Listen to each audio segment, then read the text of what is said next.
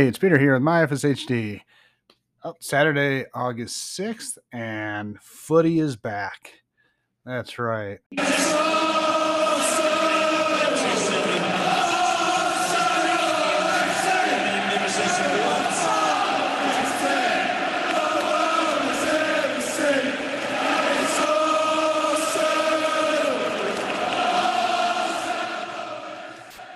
Yep, there we go. Arsenal started the season. I can't remember last time they started the season. Top of the table, 2-0 over Crystal Palace at that cute little Selhurst Park. And 25,000 people. Man, it's like a high school stadium in the U.S. Anyway, good times. We're rolling. I say we end the season now.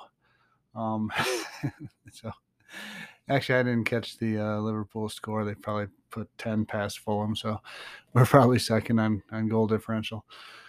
Anyway, so what do we got going on? Well, today I'm going to talk a little bit about, the reason I started doing Saturday. I mean, I thought one a week was a lot. And then I always say something on Wednesday that I'm like, man, okay, I better fix that. So I started doing the Saturday. It was kind of like the cleanup or the fix it episode. And there's a little bit of that. Just want to make sure there's some clarity because I get emails. And I love getting emails from everybody, it still amazes me that people listen and they appreciate it. I'm really glad people are learning something because we joke around a lot, but we're serious. I mean, serious business. We have fun. Just like in the lab, we have fun, but it's serious business, and we want to make sure that we're educating people correctly and providing information. And so, just need some clarification. So today, I'm going to do some clarification on a bit of animal models and why we're using them, and about the pig model because we talked a bit about that with Ben. And it just seems like maybe it's not entirely clear based on some of the Facebook things I've been seeing. So anyway, we're going to get to that in a sec. All right. So first, though, I got an interesting call this week. A friend of mine called, wanted to give me a heads up. So how would I say this? It would be in today's climate in the U.S. It would say so. So somebody told me that somebody told them that they had heard that I am ruining my reputation with this podcast, and that they are concerned for me, and I should either stop the podcast or become much nicer to the foundations when I talk in the podcast.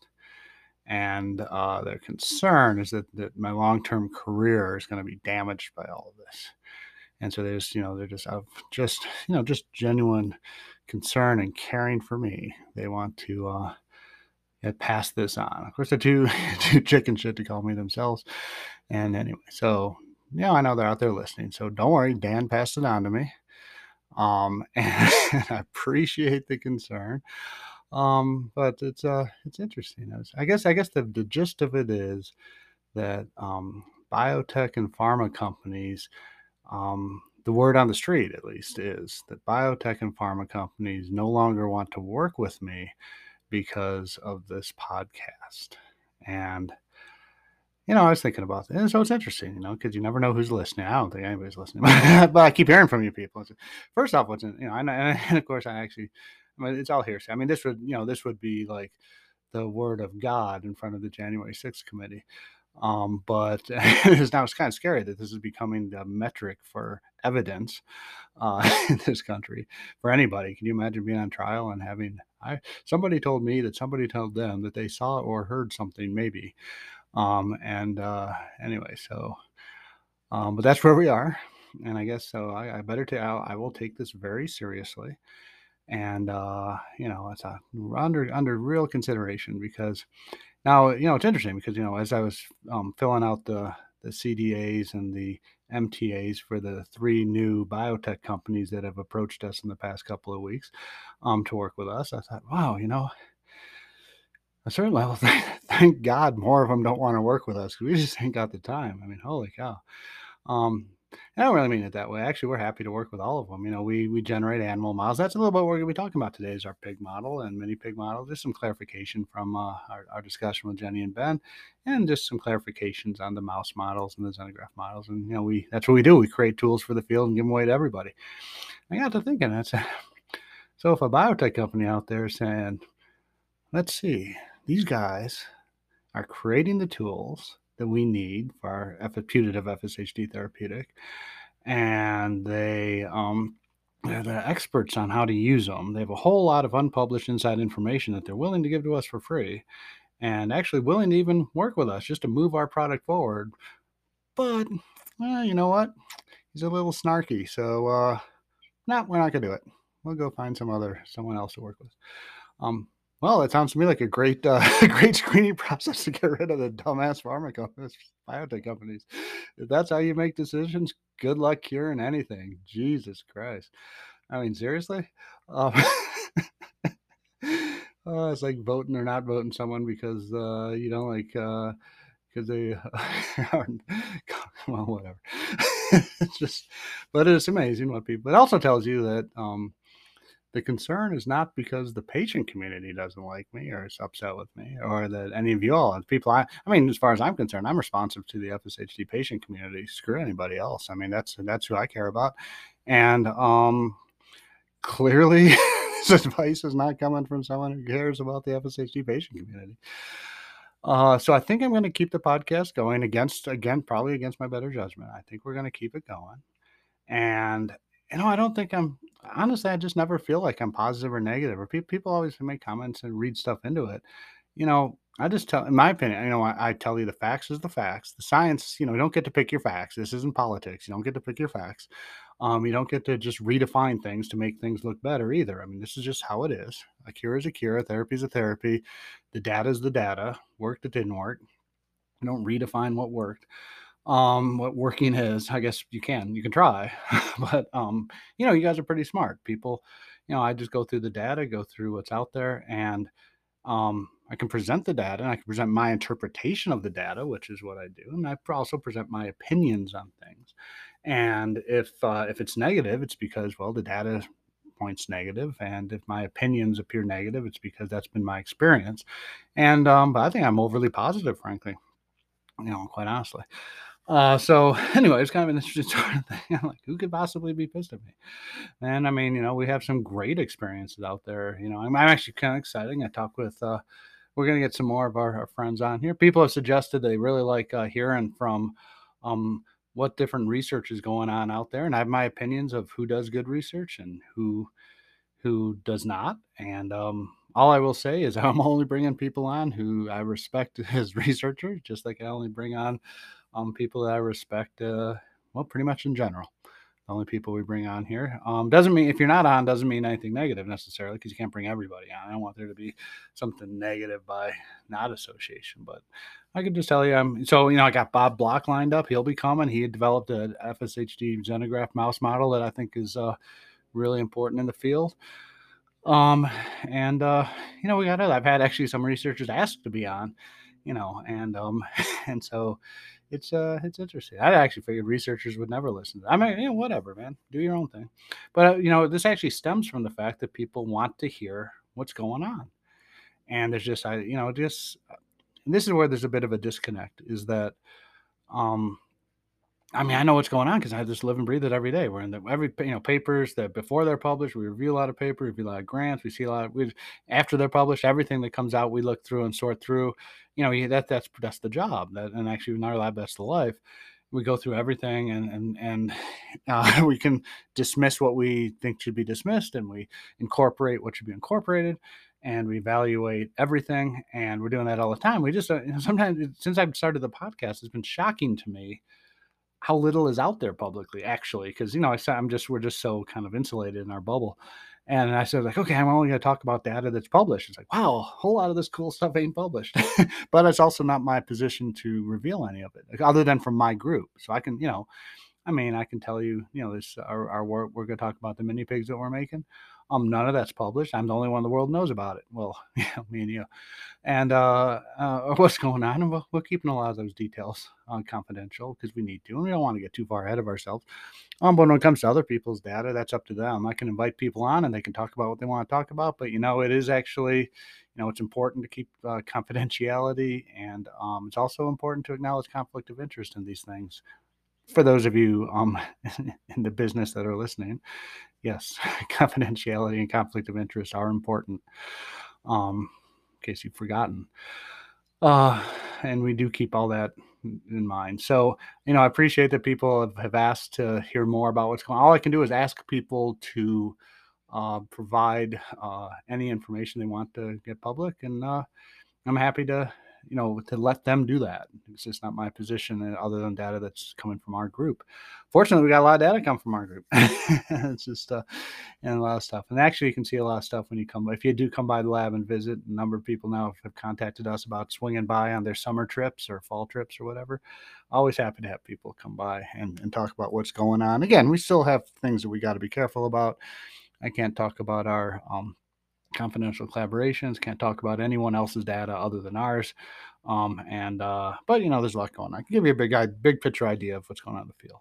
And that's kind of what we're going to talk about today. So about so we had, Ben is just finished up his first year in the PhD program here at UNR, and is working on, he's got a couple of projects going on. He asked what he should talk about. And I'm like, well, it's fine of the number of things that he's working on, we'll talk a little bit about the mini pigs.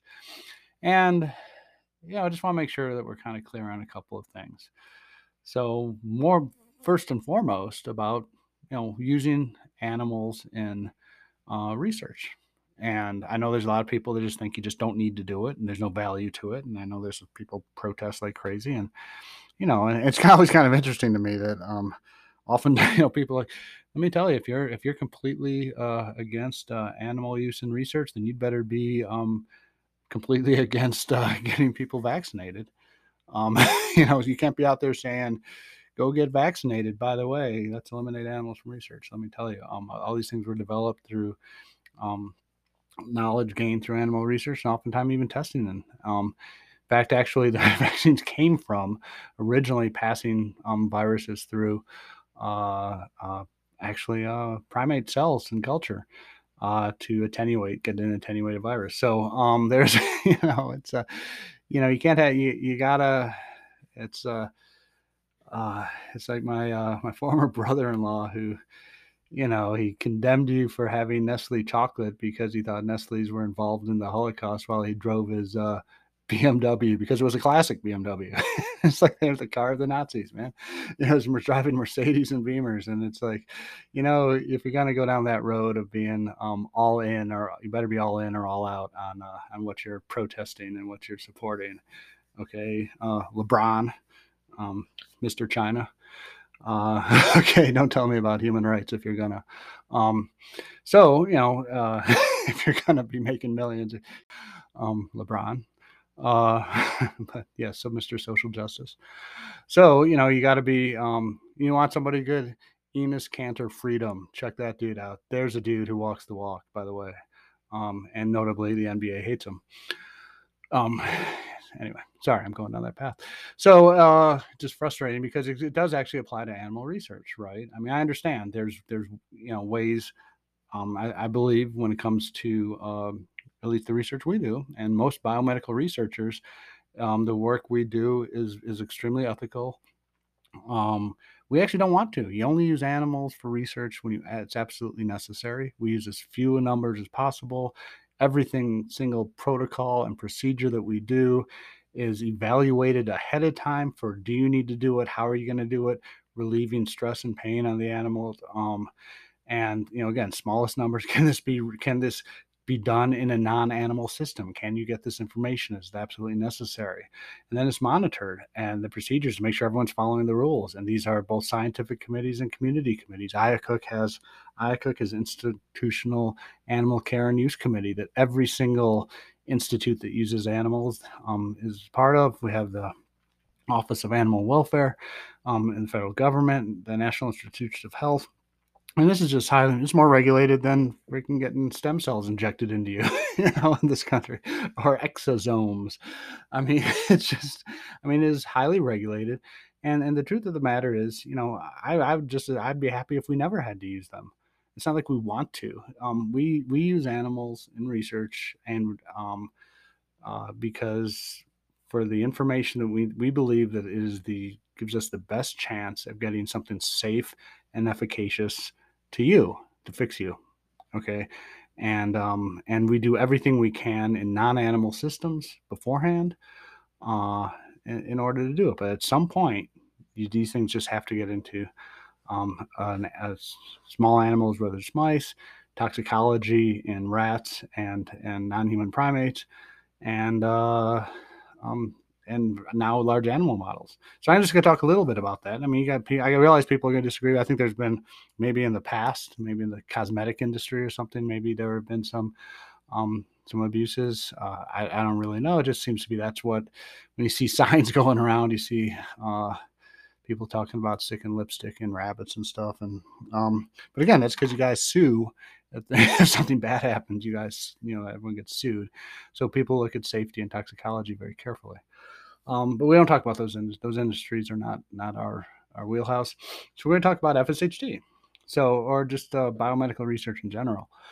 So what we need to, so where do you get? So we talk about FSHD being old world primate specific. Okay, what that means is that the DUX4 gene invaded the primate genome lineage, is retrotransposition, an invasion of the genome after primates, and actually after the split between old world primates and new world primates, and those are the South American primates don't have a DUX4 ortholog, where it's the old world primates, which are your chimps and your orangutans and gorillas and do have DUX4. Now, other animals have a DUX ortholog, meaning something that functions similarly to DUX4. This is a transcription factor that's important to be expressed in either the 2 or the 4 cell stage. If you're a mouse, it's in the 2 cell stage. If you're a human, it's the 4 cell stage, and it drives zygotic transcription. And so most animals actually, it turns out, have something like a DUX family member, right? But it's not really DUX4. There's some unique things about DUX4 that are really important for when we talk about therapeutics and understanding pathology that's downstream of DUX4. And so this is actually very unusual. Most of your genome is found in mice. Hell, most of it's found in flies, and an awful lot of it's found in baker's yeast. I mean, you can you can just track a lot of these genes. Yeah, you get more complex, but 6,000 genes makes a baker's yeast.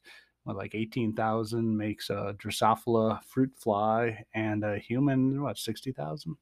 You know, 10 times more complex than a baker's yeast. Well, I shouldn't say it's more complex, because actually we're talking about genes, but then you get into forms of genes and alternative splice. Anyway, we don't want to go down that path. You're slightly more complex than that. But it also means there's no natural models out there. Okay. And what do we mean by that? Well, the dystrophin gene is the gene that is mutated in Duchenne muscular dystrophy. Okay. And so the dystrophin gene is found in mice and dogs and primates. It's actually found, dystrophin is very highly conserved, all the way back to nematodes and such. It's a very important, which is C. elegans, it's a commonly used 900 and what 948 50 and anyway, under less than 1,000 cells, and most C. elegans. Hermaphrodites, I think, have 1,050 or so. But any of these small, simple organisms still have dystrophin. It's very important in muscle biology, and it's actually present in non-muscle cells as well. And so this is highly conserved, meaning that it has been found in many, many organisms. And so in a very similar structure of the gene, and similar ultimate protein structure with a similar function in all these organisms.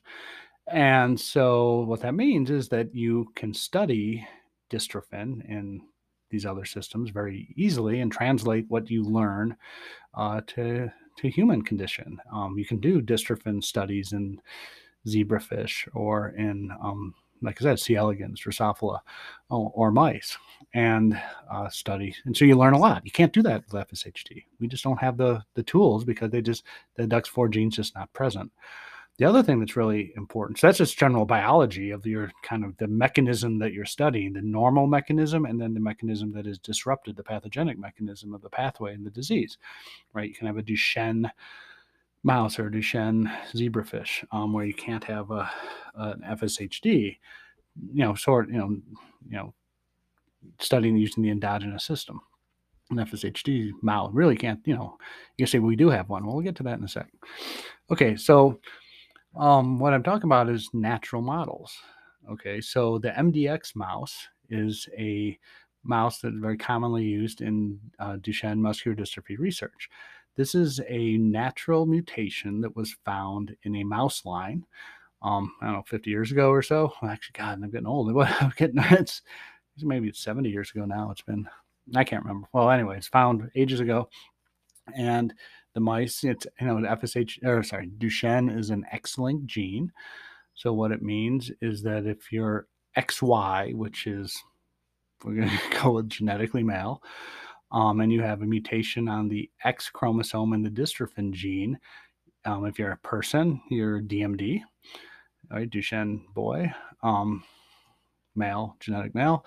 If you're a mouse, same thing. So the MDX mouse has a mutation in the dystrophin gene. If you're XX, genetically female, it would be a silent mutation most of the time. And you wouldn't be noticed. But anyway, people found these mice that had this kind of phenotype and was able to determine this was caused by mutations in the dystrophin gene. And so this becomes a natural model. And no one created this. This is a natural genetic mutation that's just out there in the mouse world, mouse community, and gives you Duchenne muscular dystrophy. Because, of course, these animals are going to get the same spontaneous mutations that people get. Okay. And they're selected against, right? I mean, a mouse that can't walk too well is going to have even more trouble than a healthy mouse when it comes. Everybody's trying to eat the mice, right? And so then, and also survival of the fittest and breeding of the fittest is going to be a different thing. But in a pet shop, they're able to find this out. Same thing for dogs. There's a Duchenne dog. There's a congenital muscular dystrophy dog. There are sarcoglycanopathy, I believe. I better look that one up. Anyway, some other like Rottweilers that have got, because one, there's some inbreeding on these. Obviously, you get dogs. All these dog breeds do a lot of inbreeding, and so recessive mutations come up. But again, natural mutations that come up, and so you're going to get these same human diseases in dogs and rats and mice and these things, and even probably primates. Again, you're just not going to find them very easily because they're out in the wild.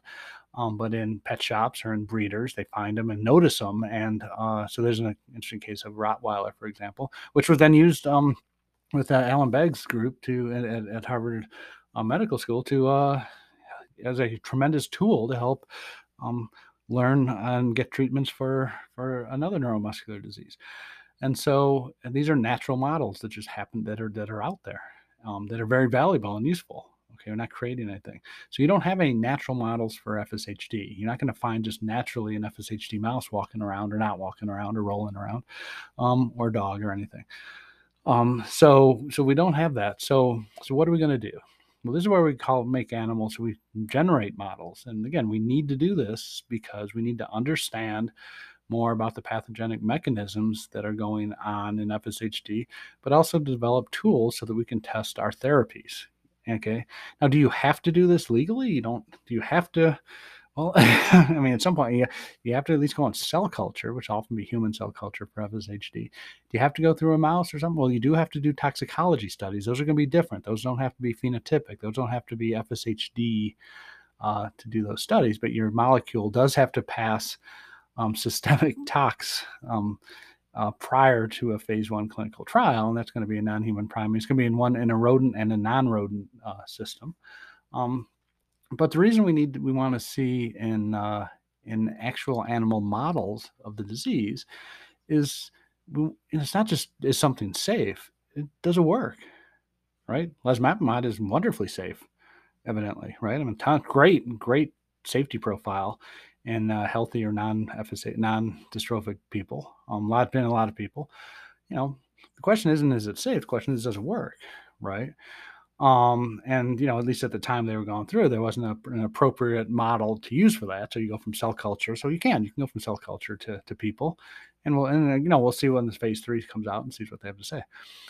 But I think biotech companies and academic labs, and definitely investors would feel more comfortable. These clinical trials are incredibly expensive. They're expensive in cost, but they're also expensive in people. Meaning you are not just your time and your effort, but also, I mean, if you're taking biopsies and you're going through and doing this, and you're putting yourself on the line for an experimental therapy. You sure want an awful lot, as much data as possible that says this has a really legitimate chance of working and giving you beneficial impact on FSHD, right? And so, yeah, you can just take repurposed drugs and pop them in. Um, I'd rather really go through something and really know. So that's where I think, experimentally, therapeutically, I guess we're going to learn a lot. And so, since we don't have animal models in FSHD, or we didn't, you have to make them. So there's two ways to do it. There's uh, making a transgenic animal. And what that means is inserting a gene, an exogenous gene, a gene that does not belong in the genome of the host organism, and inserting it into that genome. And there can be two ways to do random integration, just randomly put it anywhere, or targeted integration. And then beyond that, there can be under endogenous control, or it can be conditional, meaning that the investigator, or you can control how this gene is going to be regulated. So it can be under its native regulation, meaning it'll be on whenever that organism just naturally would want to turn it on. And that's kind of tough, because if the gene doesn't belong in the organism, it's how can it naturally turn it on? Um, but you can also control that. You can have it naturally turned on by controlling the promoter, or the regulatory elements that you put on, or you can make it conditional when it will be turned on, essentially when you flip the switch. Okay, so those are the two ways. And then there's also, you can combine those. You flip the switch, but it's only going to be on in the cells that you've told it to be on. So you kind of have a combined conditional endogenous regulation. So it gets kind of complicated. You can look at some of this on the MyFSHD website under the animal models and transgenic mice and the pigs. It's up there online. You can look under the tools, therapeutic, therapeutic section, and animal models, model organisms, I guess is what it's called. And we try to draw some of this out. It's maybe easier to see it than it is to kind of hear it.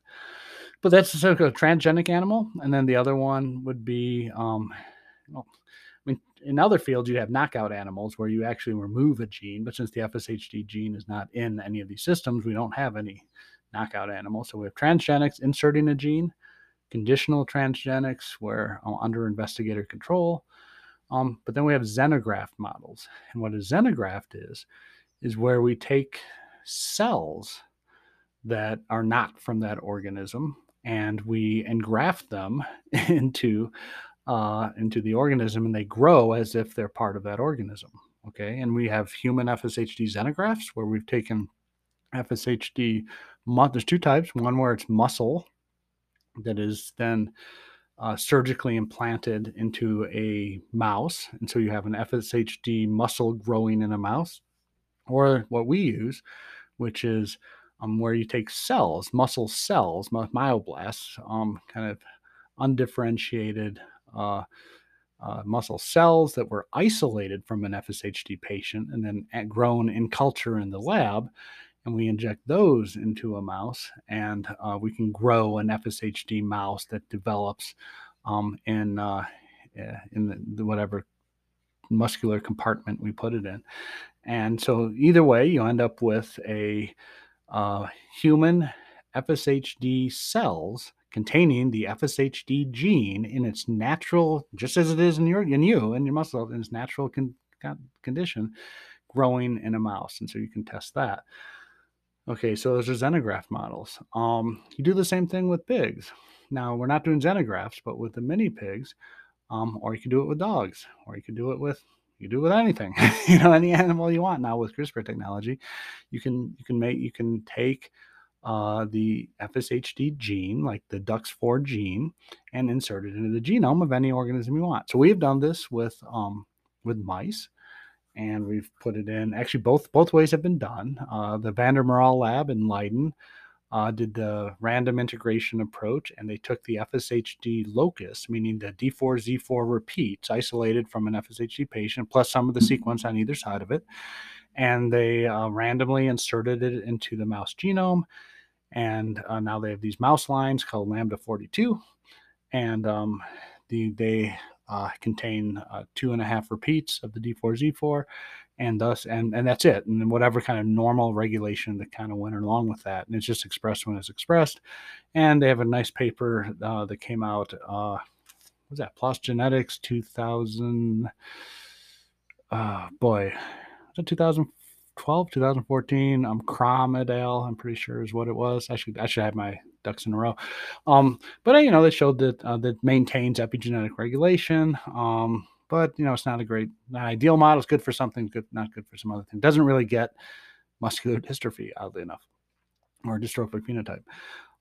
But so that's the random insertion endogenous locus. And then our lab made the flex mice, where we put in the DUX4 gene under control of a special element that allows us to express that DUX4 gene in pretty much any tissue we want. Typically, we express it in skeletal muscle, and that does get dystrophy. That's the flex mouse.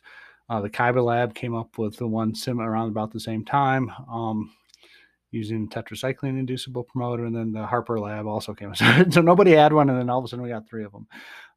And unbiasedly, ours is the best. Well, that's actually the most widely used, and there's reasons for that. But that's not where we're getting at. We're getting at, just want to make sure we're clear on transgenic animals versus xenograft and the models. Okay. All right, but before we get too far down the road, I'm gonna stick the song in a little early. It's a very apropos. I'm sitting here thinking, I don't know exactly. Am I using that correctly? I'd have to check with Carice or Jenny to let me know if I'm using this correctly. It's an appropriate song for this conversation, and I'm not sure how many of y'all are familiar with it, but you got to check out a group called the Matterhorn Project. Mid 1980s, some really great instrumental pop music, and animals singing. Okay, not like Muppets and stuff like that, but like real animals. So I can decide between Moo or Animal Farm. I went with Animal Farm. See what you think.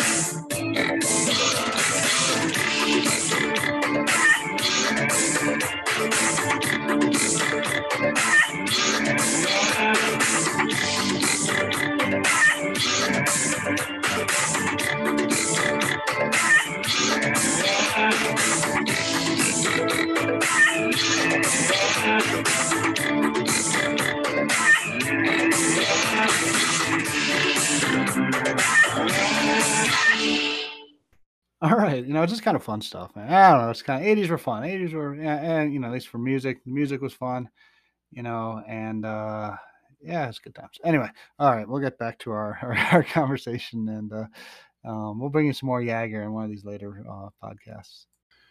Okay, so that's transgenic, right? Inserting a gene, the DUX4 gene, in one context or another into a genome. So we have the Flex DUX4 mice that we made. You have and then the Harper Lab mice and the Kaiba mice. Again, the most getting back to our original thing. Pharma company or biotech companies, I got to get that right. Biotech companies and pharma companies are really happy with our Flex DUX4 mice. They express DUX4 at extremely low levels in a mosaic pattern, similar to you. Okay, it's skeletal muscle specific, and very few cells express it, and you get a slow progressive myopathy with immune cell infiltration and such. And yeah, a mouse isn't a person, but there's a lot that we can learn from using these. And therapeutically, people are putting antisense or, for example, or anything that targets DUX4 mRNA or DUX4 protein. These are really great models for seeing, can you administer these systemically and get a beneficial effect and stop the production. These are not good for things like losmapimod or things like, in my mind, actually not even great for the CRISPR approach that we have. We made a great model, and not even for our main therapeutic approach in our academic lab. But there's other models coming. Actually, Lambda 42 model where you have the endogenous regulation. That's really what you need. You need the endogenous human-like regulation of DUX4 expression in order to test therapeutics that are targeting turning the DUX4 gene on or off, through natural pathways, small molecules that target natural pathways, such as losmapimod targets the P38 pathway, which is putatively involved in DUX4 regulation. So, there really has not been a great animal model for that. But again, it didn't stop them from going to clinic, right? They were able to show very great in cell culture. They still had to go, and there's a lot of human safety data that showed it was safe. Okay, so what about minipigs? That's kind of what got me on this. I was thinking about that. I want to clarify. So one of the huge bottlenecks, I think, in the FSHD field, or big voids, was that there's no large animal model. I had mentioned that there's no natural models of FSHD. Well, Duchenne muscular dystrophy, congenital muscular dystrophy, even some of the sarcoglycanopathies, these have natural models, which frankly tend to be dogs. Okay, large animal models that are dogs, whether it's golden retrievers, Rottweilers, terriers, whatever. And we mean by large animal, a mouse is anywhere from little young mouse like 10 grams up to, you can have like a 50 gram. That's a big old mouse, but they're mainly around 25 to 35 grams. Okay, as a mouse, you're a lot bigger than that. It's a Um, so we want something that has statistically significantly larger, and this is important because, well, one, mice are just kind of funky in a lot of ways.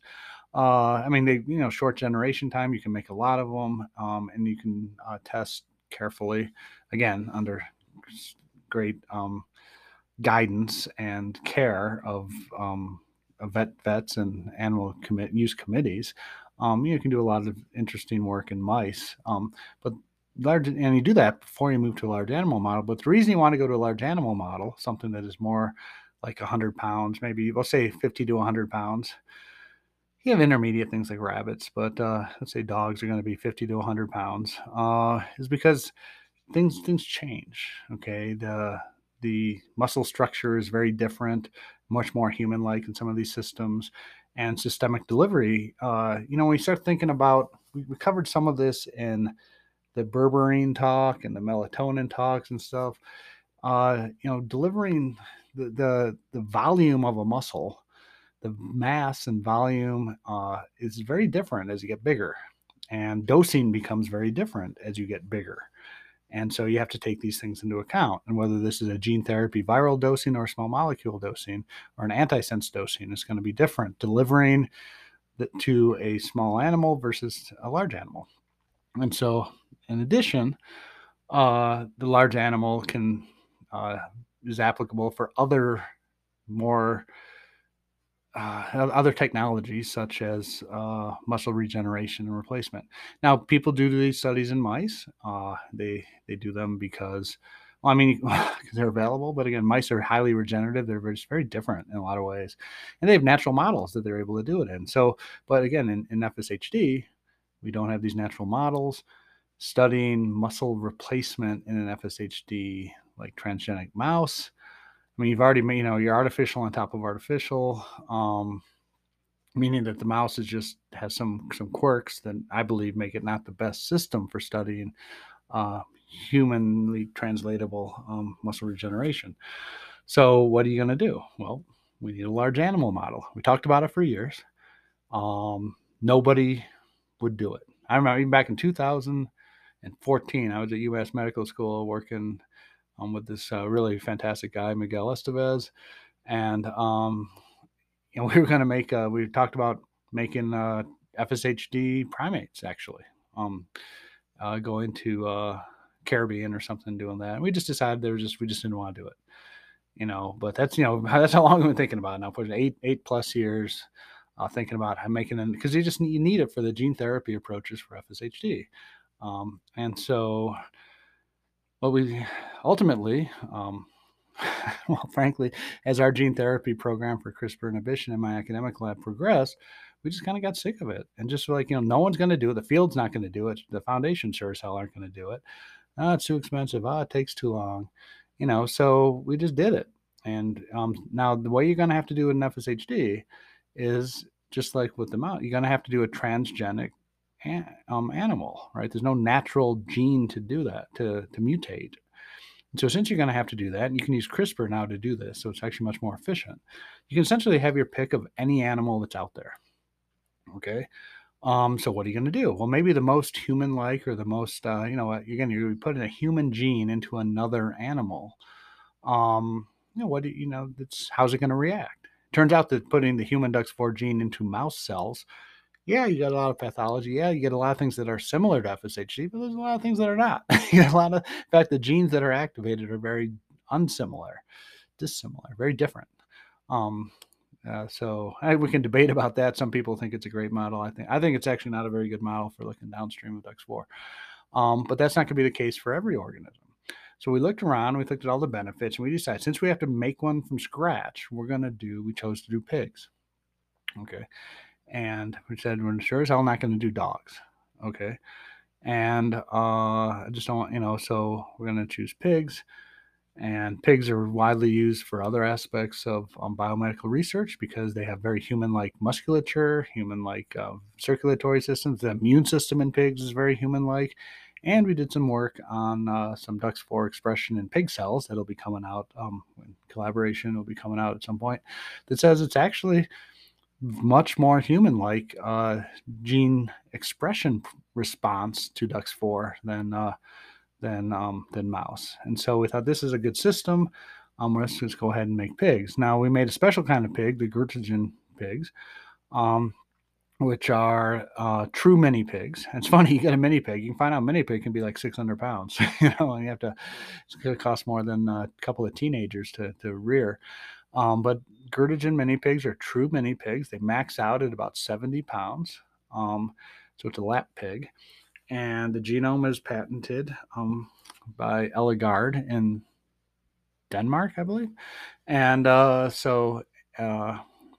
we were able to get the exclusive license to put the DUX4 gene into the Gertigen mini pigs, and also to work on the SMCHD1 gene so we can make FSHD2 mini pigs. And we decided to go ahead and make a large animal model. And so we're in the process of doing it. They're not done yet. They're not ready for prime time. But I'd really, probably not even supposed to be talking about it. I don't know. I'll get in trouble. But it's my project, so and we're in charge of them. We're the ones who decided to do it, and then went out and rounded up the funding and got it done, despite the pushback from some. Because I think it's key to getting efficacious and safe therapies to clinic. And I'll give you an example. Myotonic dystrophy. Now, myotonic dystrophy, I remember the work done by Charles Thornton at the University of Rochester Medical Center, who I consider to be one of an outstanding neuromuscular disease expert, amazing scientist. And I remember seeing his presentation, I think it was 2014, at the World Muscle Society out in Monterey. And they were doing antisense to cure myotonic dystrophy. And it was the most spectacular data I'd ever seen. I mean, it's just amazing. I normally don't talk to people. I'm very shy at meetings. I don't talk to people. Most people don't know who I am. Anyway, but I don't want to be I don't know. I just normally steer clear. But I had to grab Charles. I just went up, introduced myself, and just told him that was the most, that was the most amazing talk I'd ever seen. I mean, they had just very systematically developed antisense technology to cure myotonic dystrophy. And they had cells and they had mouse models, and it was just amazing. Just worked really well, and just as good a preclinical data as you could ever hope for. And the clinical trial failed completely. It absolutely failed. His data was so good that people in the field stopped working on myotonic dystrophy therapeutic development because it was done. The problem was solved. How could this possibly not work in clinic? How could this fail? It did fail. Okay. And it failed. And I heard, and I heard firsthand that the hypothesis on that it failed was due to lack of a large animal model of myotonic dystrophy. Again, something else that is human specific, my old world primate specific expansion.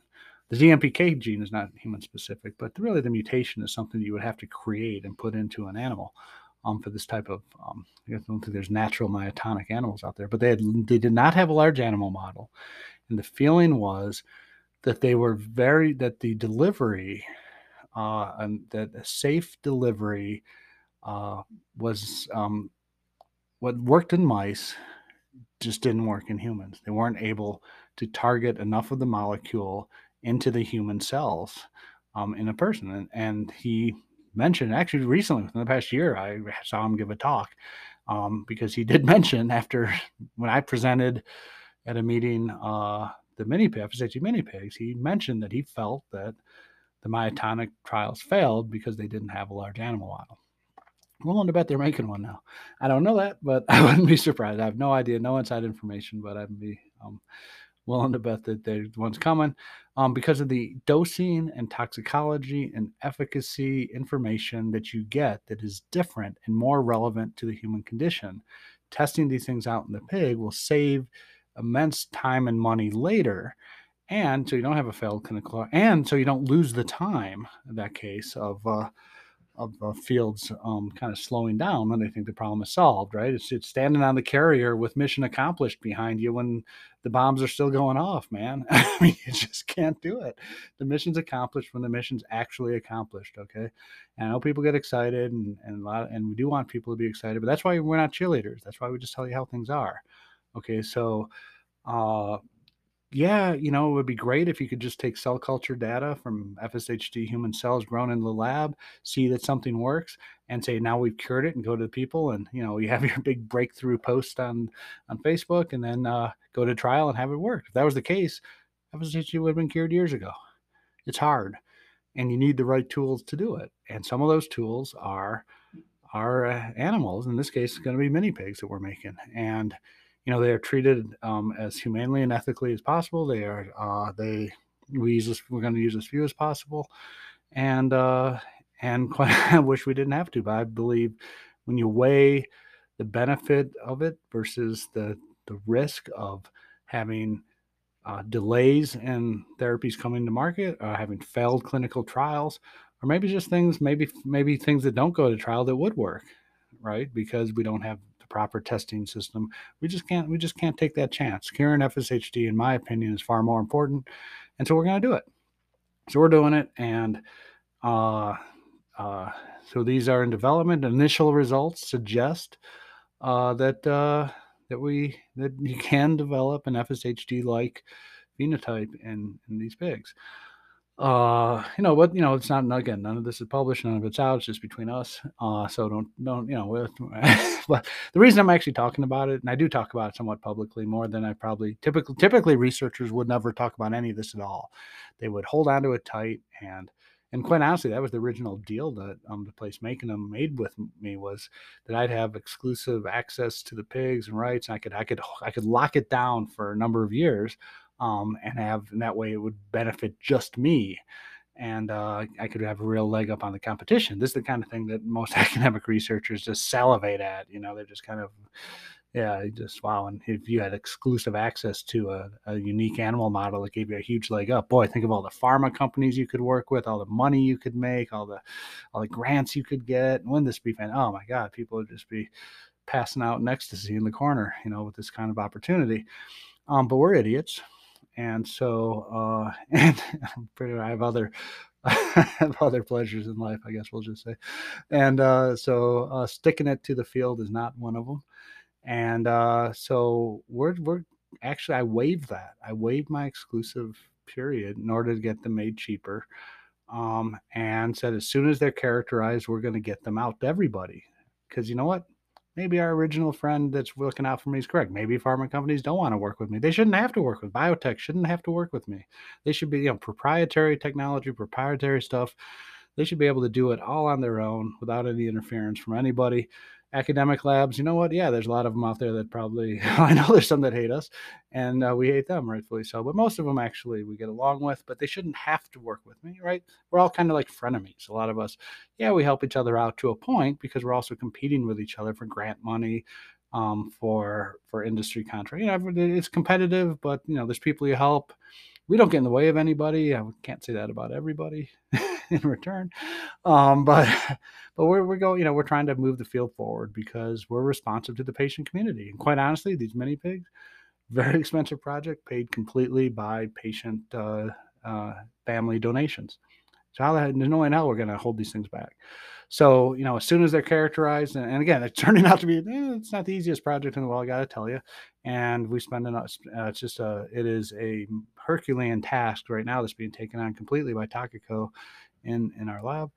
Um, and with some help, we're collaborating. We're starting to collaborate with some good friends that we trust that have the same mind, because there are some other labs out there. There really are a lot of good labs out there, but we're working with some groups similarly minded, and we're going to get these things proper characterized. And we're going to have the best large animal tool in neuromuscular disease research, and so that we can get safe and efficacious therapies into clinic and to help you. And this is what we're doing. And again, we're going to use as few animals as possible, treat them as well as possible, and that's what we're going to do. And as soon as we don't need to use them, well, I guess maybe we'll have a we make them through cloning, so it's not like you're going to have a whole bunch of these sitting around. So they're made through somatic cell nuclear transfer and cloning, and that's how the pigs are made. So again, we just only make them, it's kind of on demand. So it's not like you have a whole bunch of these guys that are going to be sitting around. Anyway, so so what's the other aspect of this? Well, now we're going to get to what Ben was talking about, which is muscle replacement. Everybody's focused on shutting down DUX4 one way or another. And God, there's a dozen ways to do it, at least in the lab. Let's hope a few of them work in people. Um, it doesn't matter what mechanism you use to shut down DUX4. A lot of you, well, you just either have no muscle, it's completely gone, or it's just fat replaced or fibrotic, in which case it's also kind of completely gone. You just may not know it. We'd see it by MRI. And so the question is, are we going to get your strength back? Well, right now, the plan is shut down DUX4 and hope you get strength back. Well, you're not going to get worse. And again, as you're getting worse, a lot of people, it's kind of an interesting sort of thing. There's this kind of this curve on what you'll accept as a patient. As long as you're still walking, not getting worse sounds pretty good. And so once you're in a wheelchair, not getting worse, well, yeah, okay, your life hasn't changed a whole lot, but you still could get worse. You don't want to get worse, but can you regain muscles mass and strength? That's really, and so how are you going to test that again? Well, this is complicated because a lot of the technology that's out there for improving muscle health, and improving muscle mass and strength, is done in essentially a healthy system, healthy environment, or in just not an FSHD environment. But none of it's done in an FSHD environment. And I think an FSHD environment is somewhat unique because FSHD is a dominant gain of function disease where you're expressing DUX4 and muscle cells fuse. And so if you take healthy cells and fuse them to FSHD cells, the toxic function of the muscle takes over the healthy function, right? Toxic wins. Whereas in all these other muscular dystrophies that are caused by mutations in structural proteins such as dystrophin, when you take healthy and diseased and mix them together, the healthy actually dominates and takes over. Okay, the dystrophin can spread and you can actually recover. So healthy plus disease in other neuromuscular diseases often, not always, but often results in healthy. Whereas in FSHD, you actually maintain FSHD. The other aspect of it is that the you have a very unhealthy environment. A lot of technology that's out there for muscle replacement is actually truly in healthy people. They've just like lost muscle. Volumetric muscle loss is a huge area of research. These would be whether it's military and things going, losing chunks of muscle, or just or just things that happen, car accidents, skiing accidents, whatever. People are just machine accidents, work accidents. Volumetric muscle loss actually is a major problem. But those are fundamentally healthy muscle that is gone. And so now replacing muscle in a healthy background is very different. Now, once you cure FSHD, meaning once you knock down DUX4 and stop DUX4 expression, you say, oh, isn't that the same thing? And the answer is no, it's not the same thing, because the environment, even though you're no longer expressing DUX4, you don't have a healthy environment. So you're going to be, it's still, you're going to have fat and fibrosis, activated immune response, and it's really just not clear what's going to happen. And so our idea was, well, again, we have these mini pig. Now, again, a mouse, it's a tiny little thing, and you can actually 3D print a muscle that you can put into a mouse, a mouse EDL muscle or something, and you can say, hey, look, I've done 3D printed a muscle and it works. Yeah, but, not going to scale it up to a person. It's just not going to work. You don't have the innervation. You don't have the vascularization. You just, you can print it, but it's going to be a dead piece of steak, right? And so what we're going to do, so how can you figure this out? Well, this is actually, as Ben, and this was the question that Ben came to me with. He's like, I want to get my muscle back. Yeah, I don't want to get worse, but I also want to get better, right? And so the system to do that without with the mini pigs is ideal. And this kind of what I want to get at is to say, you can actually create an FSHD-like environment in a large animal model, and then come back and say, okay, what is putting stem cells in do? What is some 3D printed? What is some matrix do? There's just a ton of technology out there that has never been tested in FSHD. You can't just go around sticking this into people. Well, you can. You can go to China and get stem cells just stuck into you. You can go to Mexico. You can go to the Caribbean. Well, there's a number of places you can get all sorts of things jammed into you. And you know what? None of them cure you, and none of them actually fundamentally work. At least, well, we can do a properly controlled experiment and see, and that may or may not be coming. It's not entirely clear whether that's coming or not. there's rumors around about whether or not we might have a stem cell proper clinical trial in the U.S. But conceptually, at least as my understanding of the physiology, is that I find it hard to imagine putting healthy cells into a dystrophic FSHD-like dystrophic environment and seeing it regain muscle mass. Okay, but I think that you can. I think there's ways to fix it, and so this provides a system and a tool to manipulate the cellular and the aberrant pathological environment in diseased muscle to regain muscle mass and strength.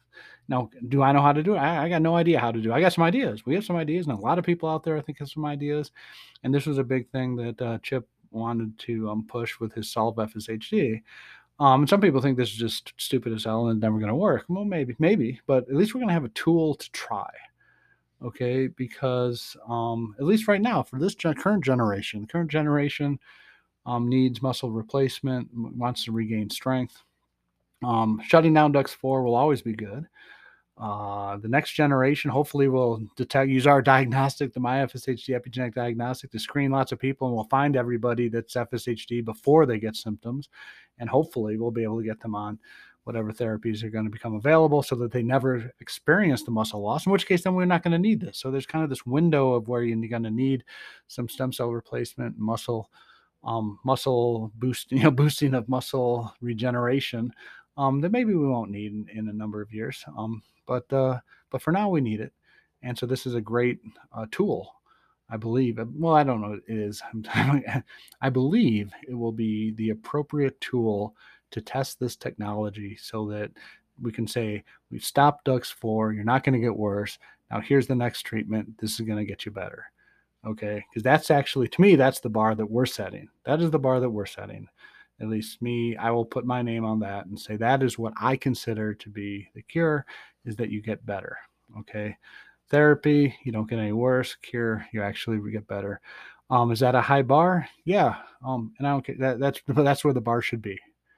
Sorry, that's my opinion. That's where the bar should be. That's when the job. That's and even then, the job's not done. The job is done when everybody, FSHDers everywhere in the world, have access to all of that. Okay, that's okay to me. That's the task. That's what we got to do. Stop the destruction, get back the strength, and accessible to everybody.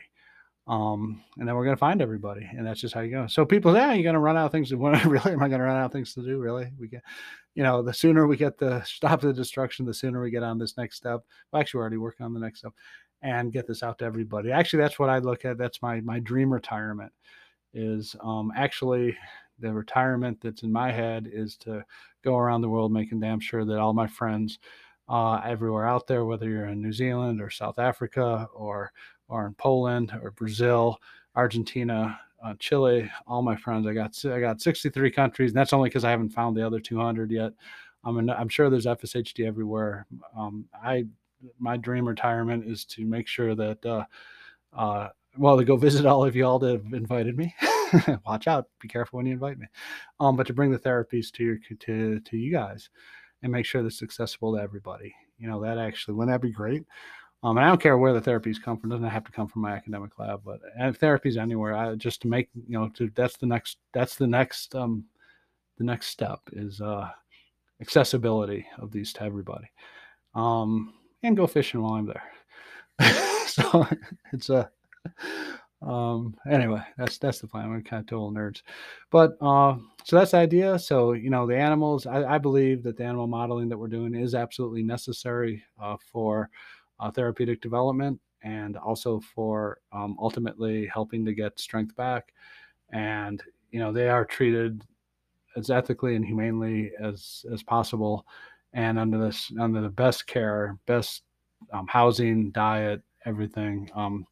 And we use as few numbers as possible and as we can. And so I know that's still not gonna be good enough for some of y'all, but well, that's the breaks. This is what we need. We need to do it, and we're gonna do it.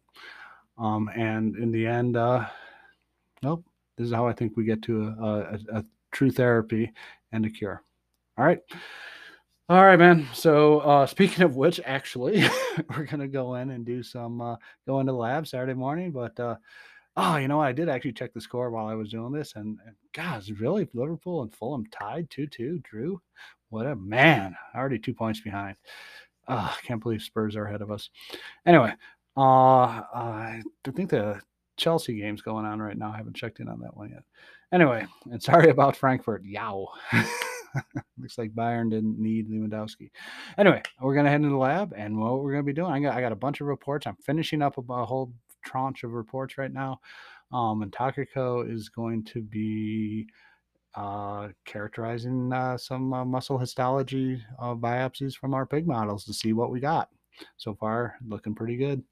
And sooner we have this done, the sooner we can get this out and work with those biomedical and pharmaceutical companies that are not put off by my snarky podcast, which I think are going to be the good ones. And the other bozos, well, I think I could recommend some bozo researchers you can work with too. We know who they are and where they are. All right, man. Appreciate it. Jenny, coming next weekend. Can't wait to see you, kiddo Jenny in Portland. Um, yeah, we'll get that all sorted out. She'll be on next Saturday. So I'm looking forward. I look forward to haven't seen my kiddo in about 8 months. So looking forward to it. All right. Hope you all have a good weekend and catch you later.